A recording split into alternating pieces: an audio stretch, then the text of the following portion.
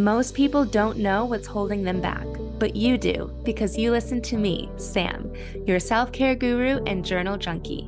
Welcome to Journal Entries, your safe place where you can tune in weekly to get tips, tricks, and journal prompts to uncover your feelings, gain clarity, and make your move.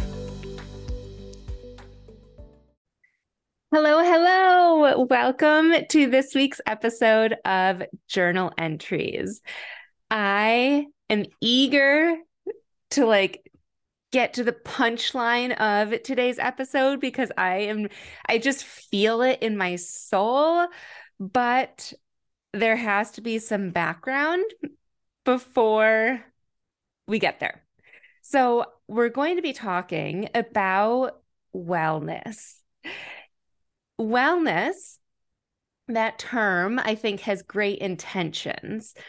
A lot of people have wellness goals. And I think even the term wellness has transitioned the past few years. It used to be like I have fitness goals or diet goals, and wellness seems like healthier, if you will. To me, it feels like more encompassing, like we are taking more than just fitness and nutrition into play, right, with our goals.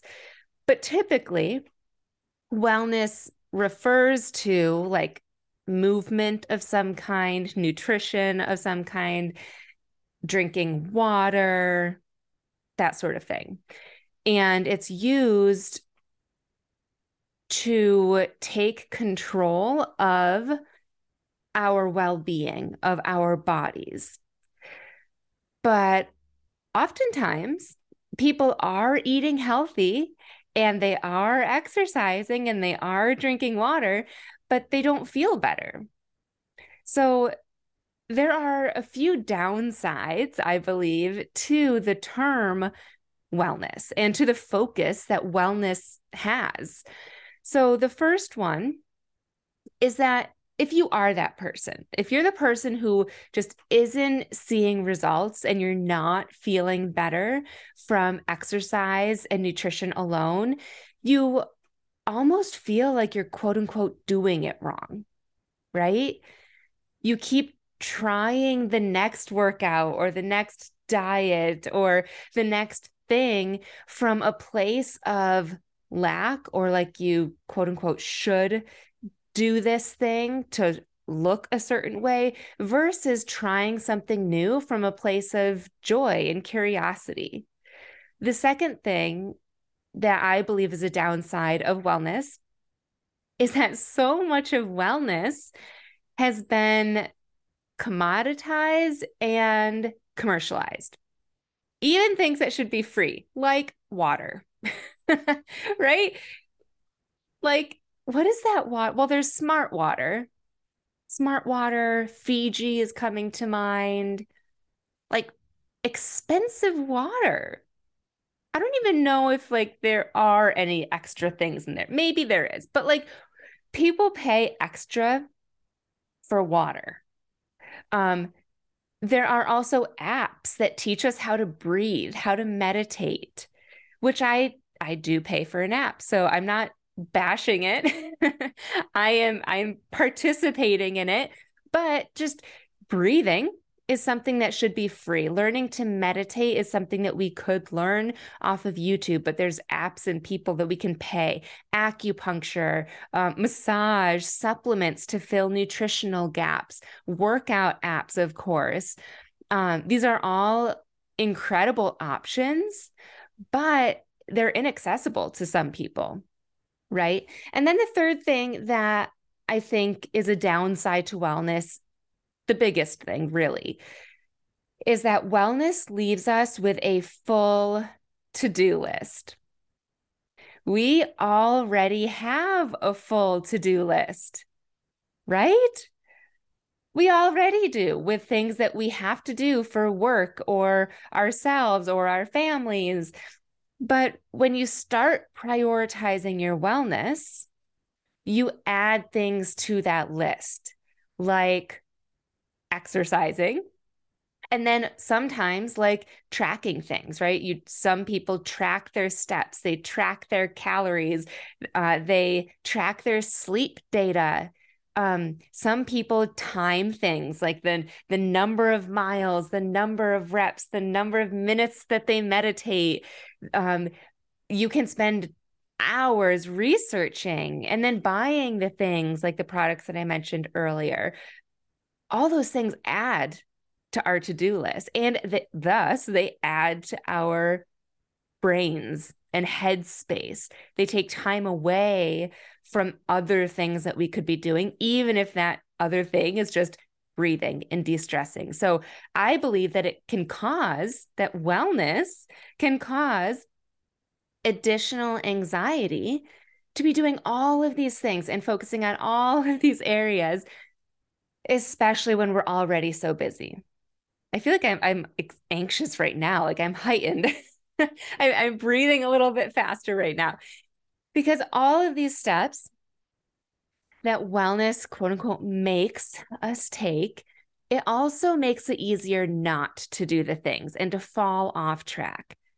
And then we feel guilt around starting back up again, which feels like a disservice to our bodies and to our minds and just a vicious circle. So there is some good news.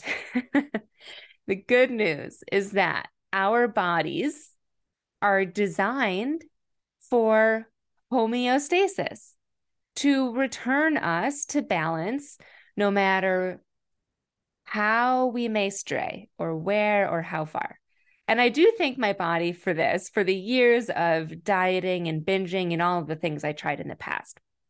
But by fighting against homeostasis, instead of letting our bodies do its thing on a daily basis, we are programming our minds to believe that we can and should have complete control over our bodies. Right? That's true for me.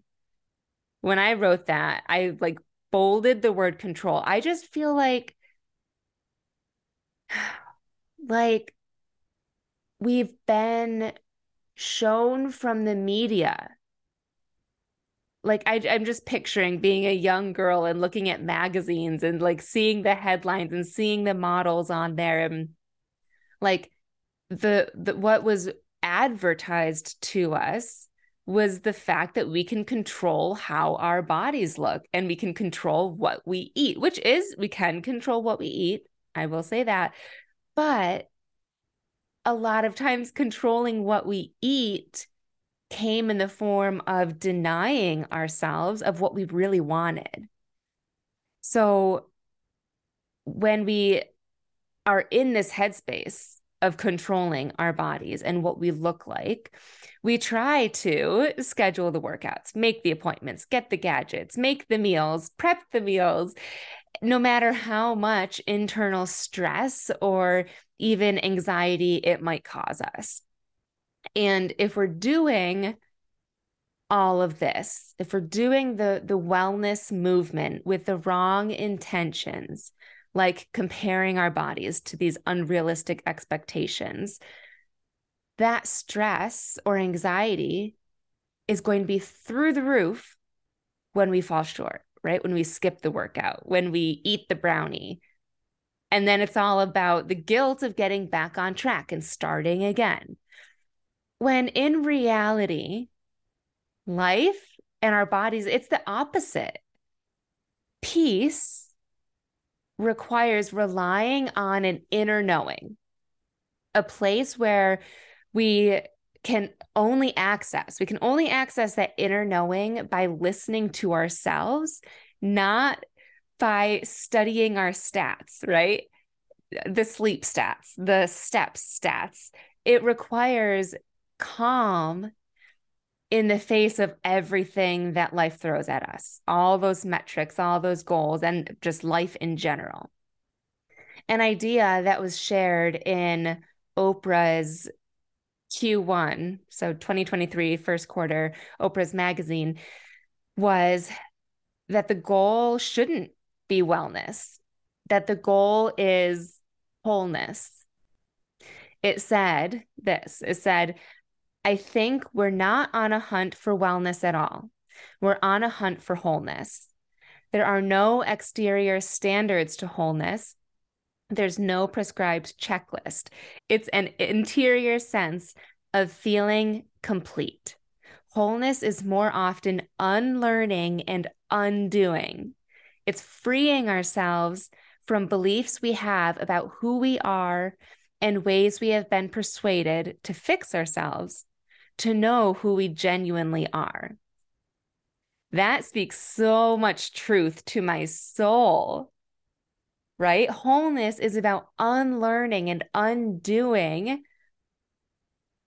who we thought we needed to be in ways that we have been persuaded to quote unquote fix ourselves, to fix our bodies, to understanding who we are, what we need. I love this so much because wholeness doesn't mean you need to add anything else to your plate. It means we get to release expectations. And I want to say this.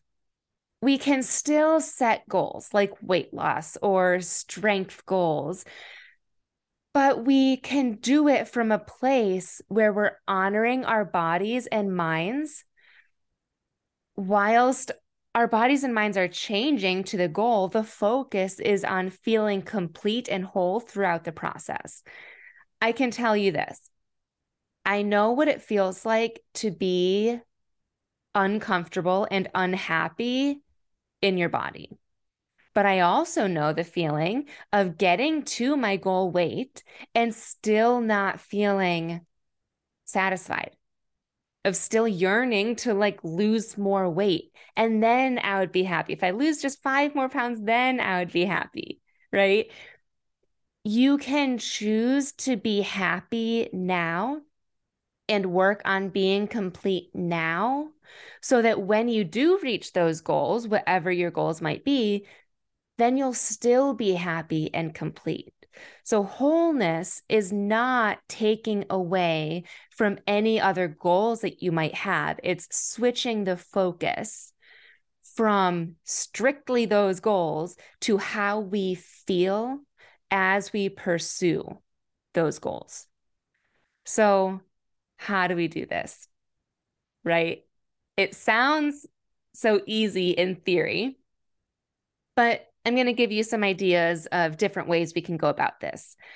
Back in the day, Indigenous wellness was more than just movement, food, and water. It was also sleep, spirituality, sacred space, land, and community. So check in with yourself. And this can be journal prompts for you. The ways that I would check in with myself, and I'll put this list in the show notes for you so you can come back to it. First, how is your sleep? Not based on your apps, but how do you feel when you wake up in the morning? Are you getting enough sleep? How is your movement? Right? We do need to address that. Movement is important. How is your nutrition? Are you getting enough vegetables? But also, are you feeling like you're restricting yourself in a negative way, from a negative headspace with nutrition at all? Third, do you have a sense of spirituality, of something bigger that you believe in, whatever that might be? Do you have space to yourself? Meaning, to me, do you have a space where you can go and just be alone? But also, do you allow yourself that time to be alone with yourself, with your thoughts? Do you have community? Do you have friendships? I heard a stat today about loneliness, which inspired me to do a full episode on it because it just blew my mind. But I wanted to share this one stat with you. loneliness has the same impact on your body as smoking 15 cigarettes in one day. Crazy. Connection is that important. I also have a few friends that, in addition to checking in on yourself within those areas, my friends have gotten their hormones checked, which has been really eye-opening for them because their results came back showing that their bodies were actually out of whack in different areas. And it's been impacting how they feel. And it requires more than just what they were doing with exercise and nutrition to get their bodies back to homeostasis. So you could consider getting your hormones checked out as well. The goal, though, is to stress less about wellness as we focus more on wholeness. The magazine said this, and I just loved it. So I'm just going to repeat it. Wholeness isn't just an extracurricular activity. It requires us to move past self-obsession. It requires us to stop denying ourselves. It requires choosing to see the world of love and allowance rather than something to control. It requires compassion. Once we are whole, there is nothing missing, nothing to fix. We don't get there by outsourcing our decisions, whether they be healers or heart rate monitors. We get to that place of wholeness by reconnecting to the innate intelligence inside each of us. Then we can recognize everything we need, that we are already there. I think it's powerful to understand that wholeness is already inside all of us. You can answer those questions above. And I think that it'll help you tune into yourself rather than thinking that the answers are outside of ourselves. Wholeness is already inside all of us. We just have to turn up the dial on our intuition of how we feel and what we truly need. The very first step that I take with my private clients is getting grounded in where they currently are, in creating awareness. If you're interested in pursuing this feeling of wholeness, I encourage you to prompt yourself with these additional questions. First and foremost, so basic, but so eye-opening some days. How are you feeling? Second prompt. When it comes to your body and mind, what are you proud of? What have you been denying yourself of? Why has it been important for you to not receive that? What would happen if you did allow that into your life? I'm going to repeat those last three because those are going to be the most eye-opening portion of your journal entry. Again, I'll include these in the show notes, but I just want to say it again. What have you been denying yourself of? Why has it been important for you to not receive that, to deny yourself of that? And then what would happen if you did allow that into your life? What I hear from my clients is that they can answer this quickly, but then it's harder. They just stick on the surface level. It's harder for them to dig a little bit deeper to understanding and actually getting that clarity and getting that aha moment from these entries. If you do feel like you need help in working through these prompts and creating awareness and creating wholeness and all of that, I do have at the time of this recording 2 open spots for private clients. So learn more about what that entails and what that looks like to work with me one-on-one at the link in my show notes. It's samanthapenkoff.com/private-coaching, and you can learn more and apply. But that is my most sacred space. I love chatting with you through this podcast, but working one-on-one and learning more about you and where you're at is just so fulfilling for me. It fuels my soul, and seeing the transformation through you and your connections and your relationships and opportunities that are presented to you is just so exciting for me. And so I'm really excited to open up 2 more spots. So if that sounds up your alley, feel free to check that out. If not, as always, I so appreciate you and I'm so grateful for you tuning in this week, and I will talk to you soon. Have a great day. Thanks so much for tuning in to this week's journal entry. I love connecting with my listeners, so make sure you screenshot this episode and tag me on Instagram at samantha.s.says so I know you're listening. And don't forget to grab your free training and journal prompts at www.samanthapenkoff.com/podcast.